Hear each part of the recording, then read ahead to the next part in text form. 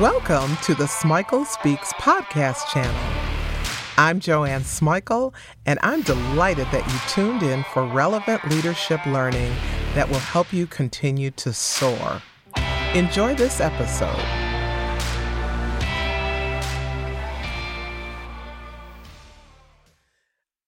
Thank you for continuing to send me feedback on this What Would You Do series.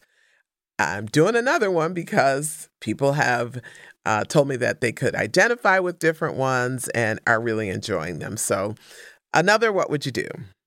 This is about Tom. He's been the branch manager of a large credit union for 7 years.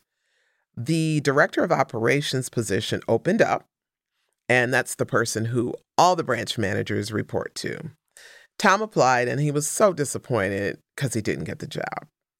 They decided to hire an external candidate. Her name was Jasmine. Tom was disappointed, but he loved his job, and he continued to love his job. He loved his team, and he had good feelings towards the credit union. One of Tom's counterparts, the branch manager of another location, quit abruptly.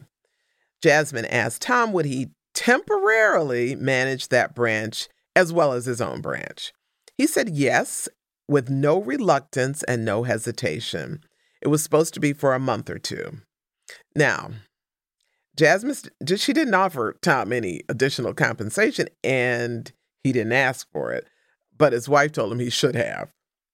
Crazy thing happened. Yet another branch manager resigned or potentially was fired, and Jasmine asked Tom to manage that branch too. So here he was, he's managing his original branch and now 2 more, and he got no additional compensation. He asked Jasmine about that, and she said he should be a good team player and pitch in where needed. He did push back, and he said that he was more than a good team player, that he'd been managing 3 branches for months, and that just didn't seem reasonable.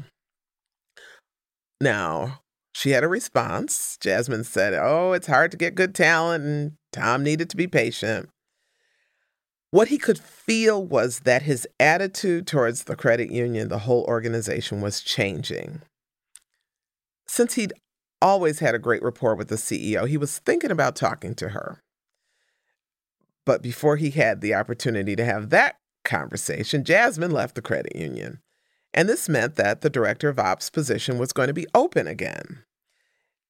Tom had gained even deeper knowledge about operations because he was managing 3 branches.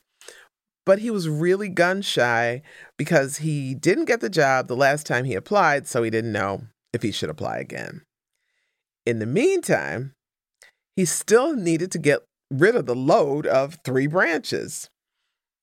He and the CEO were together at a conference fortuitously, and he decided he was going to talk to her about how he was feeling and his concerns.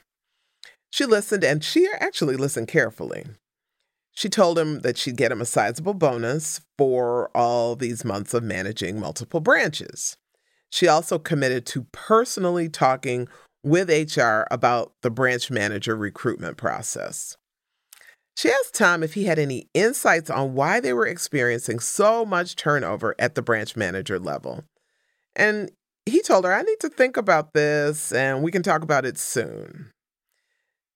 Tom didn't answer right away for a few reasons. The first was that he liked the CEO, but she was still the CEO.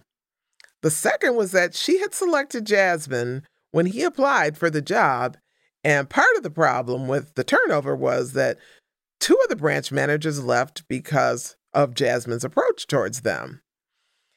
He also knew that there were at least 3 other people who were in leadership roles in the branches who were actively looking for jobs outside the credit union. Tom was also torn about having too candid a conversation with the CEO because he felt like he should be seriously considered in this next search for a director of operations. And if he wasn't going to be considered, why would he invest his time and energy giving the CEO his insights? Let the next director of operations figure it out on their own. Tom's dilemma is pretty straightforward: to share his insights and ideas or to keep them to himself.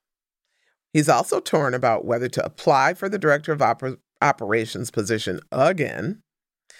And a big part of him wants to ask the CEO if he has any chance of getting it this time. He's not sure, is that an appropriate question or not? He's not sure if he even wants to apply again. He wants the job, but he doesn't want to risk a second rejection. Tom is married to a very assertive person, very assertive, and she's advising him to put all his cards on the table with the CEO. But he tends to be more cautious and measured in his actions, and he's actually fearful of direct approaches in most situations. Tom really doesn't know how to take a direct approach, and now he doesn't know what approach to take. So the question is, what would you do? And why would you do that? What would you do? Why would you do that? Take some time to think about this dilemma, to put yourself in Tom's shoes. Talk about it with your friends, with your colleagues, and discover a full range of options because there are always, always, always options. And the question is, what would you do? Thanks for listening to this podcast.